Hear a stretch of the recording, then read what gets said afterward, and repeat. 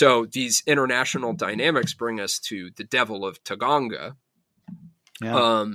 who is this individual named, I believe it's Asi Ben Moshe. Okay. So this is this ex-IDF soldier, Asi Ben Moshe, who has been operating a child sex trafficking and drug slinging ring in Colombia. And this is via a hotel chain called the Benjamin Hostels or Benjamin Hotels, which specifically caters to backpacking Israeli soldiers and businessmen. Mm. So, we were talking about how like the IDF and Israel has weaponized sexual violence. Here's another example of it, except at this, just like a degree removed, but similar things happening overseas, right? Uh-huh.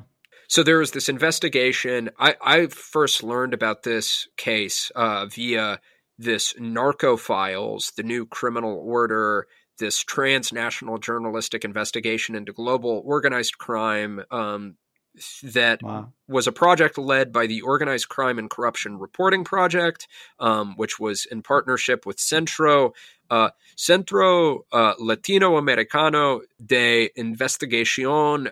How would I say this? Periodística? Periodística, so journalistic, yeah. Yeah, like periodical, probably, right? Yeah. So, kind of like that. So this organization, we'll call it by its acronym CLIP, C-L-I-P. And this project began with a leak of emails from the Colombian prosecutor's office shared with this website Incite Crime and more than 40 media outlets around the world.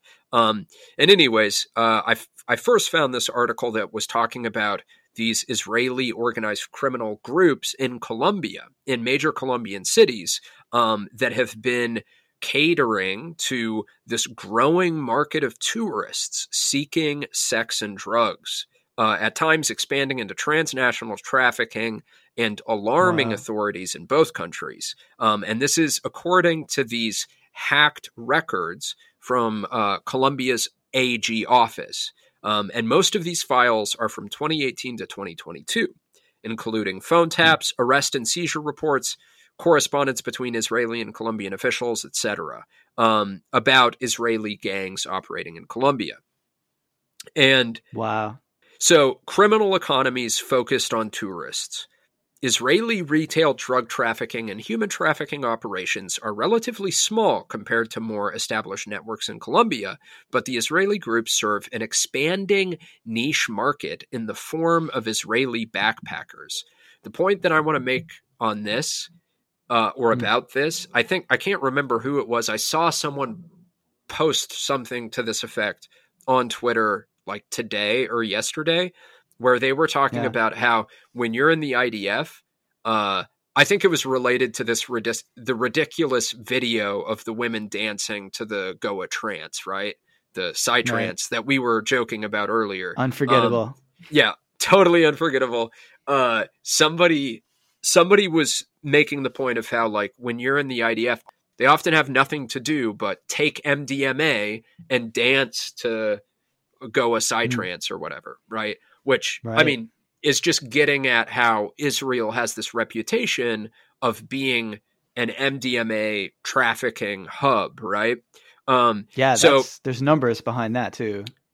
Absolutely. Yeah. And the point that I want to make about that is, so this criminal network, we're going to quickly peruse or survey and try to break down, parse in just a couple minutes is so it's made up of all of these former IDF soldiers, right? Catering to IDF soldiers specifically. And so I feel like that gets at this very interesting dynamic of incentivization and the ways in which, because as we're going to find, as we talk about the Devil of Taganga, Asi Ben Moshe, he's been allowed to continue to operate despite multiple arrests in myriad countries around the world. His drug smuggling and child trafficking rings have survived like numerous busts, and Israel has never prosecuted him. And I think part of that is because they have to keep the fucking shock troops, the Israeli SS, these people who maintain the ethno-state happy. And part of the way they do that is by furnishing them, or there's another word that I'm looking for, but pump them full of psychedelics and exactly, and maybe even provide sexual services. Absolutely, I think so. Kind of backpacking trip. Go on a wanderabout. Go backpacking. Yeah, and that's the clientele. That was one of the big problems that the Nazis had, was the people committing the genocide were just getting tired and mentally exhausted very quickly. So they were providing them with tons of alcohol, but that didn't work. That wouldn't work as well as MDMA.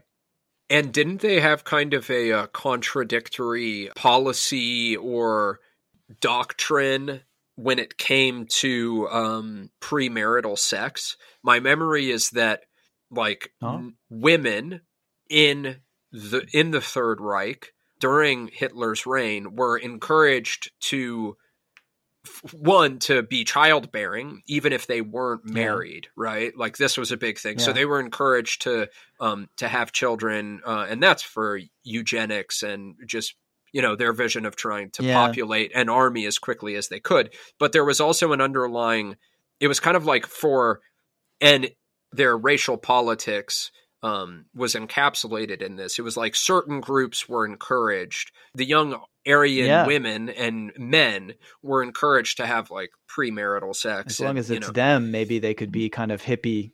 They had a hippie side for sure. Yeah, I think so. I think there was an element of that. So in Colombia, since the 2010s, and sharply in recent years, the number of Israeli backpackers arriving has grown steadily. In 2021, it was 6,420 Israelis that visited Colombia. In 2022, that number grew to 18,741. So more than tripled. Whoa. Right? And 2023, when this article came out, is on track to beat that record. I can't remember when it was published, but at the time of their writing, it was at like 13,000. So it must have been less than half the year. Yeah. That's a well-oiled machine, and they're ramping it up. They're revving the engine. And these backpacking trips abroad are seemingly encouraged by the military following mandatory military service. And this is very interesting. They link to academic research that connects these trips to increased participation in drug use and risky sexual behaviors. And they also talk about it as a rite of passage. So we've got these Israeli crime groups in Colombia catering to the appetites of the backpackers. That's where this devil of Taganga individual enters the story, right? So we have this former IDF soldier, Asi Ben Moshe, who builds this prostitution ring spanning Latin America. And specifically, they turn one of their main sites of operation was this Colombian fishing town, which they transformed into a sex and drug den. This was in 2017. Following local upset about Israeli tourists' drug and prostitution use in Colombia's coastal village of Taganga, website Las Tu Orillas found that trouble began when former Israeli soldiers decided to build a backpackers resort. And they opened this Hotel Benjamin, this manse on this like beautiful, verdant jungle bay there on the Colombian coastline. And then there's this like subheader below that is just titled, quote, "Foreigners brought drugs, prostitution, and AIDS." Oh, God. Terrible, right? To Colombia tourist hotspot. Yeah. Well, just on that, something that people say, maybe you've heard this before, but the indigenous languages in the Philippines had no word for prostitution, and they used the Spanish word for it because until they were colonized, of course, sex was not commodified because even food is not commodified. Right. in these societies. Paying Yeah. money for food is not something people would have understood. So, Very interesting. that's just a picture of like, that's how wrong the saying is that prostitution is the world's oldest profession. It's actually not, I don't know. Yeah. I wonder if you could fix the time when that would have been commodified. I suppose, around the Neolithic revolution, right? When you start to get ruling classes and unequal societies for the first time. That's so interesting. Yeah. But that's so sad to hear about this fishing village, right? That would have been fishing their fish, eating their food. Who knows if even how far Spanish colonialism had even managed to change their way of life. But now here comes another wave. Oh yeah. Yeah, that's it's brought all these things in. So do you feel like that dynamic might have been at play there? I don't know. I mean, I don't know the particular place. I don't know who the people are that were there, what their traditions are, how much their traditions were changed by Spanish colonialism. But that's one thing you could look at, and that could be a whole other project, right? Yeah, that'd be really instructive to learn. Yeah. Yeah. Okay, so we'll return to Taganga, this village, in just a second, but we got to go back to 2003 when Asi Benmosh was much younger, because he was arrested for heading up an international drug smuggling operation, exporting South American cocaine to places like Austria and Israel. But then, and this is what you'll find interesting, Fergal, is that he was also moving Dutch ecstasy into East Asian markets, including Japan. This has been a free preview of a premium episode of the Kingless Generation podcast. To hear the whole thing and to gain access to the entire catalog of back episodes, you can go to patreon.com.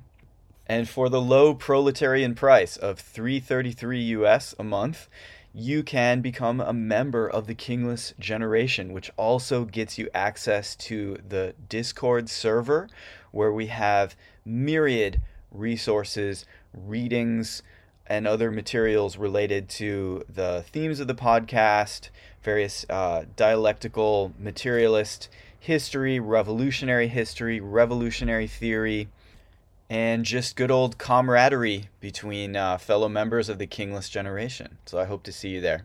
Thanks for listening.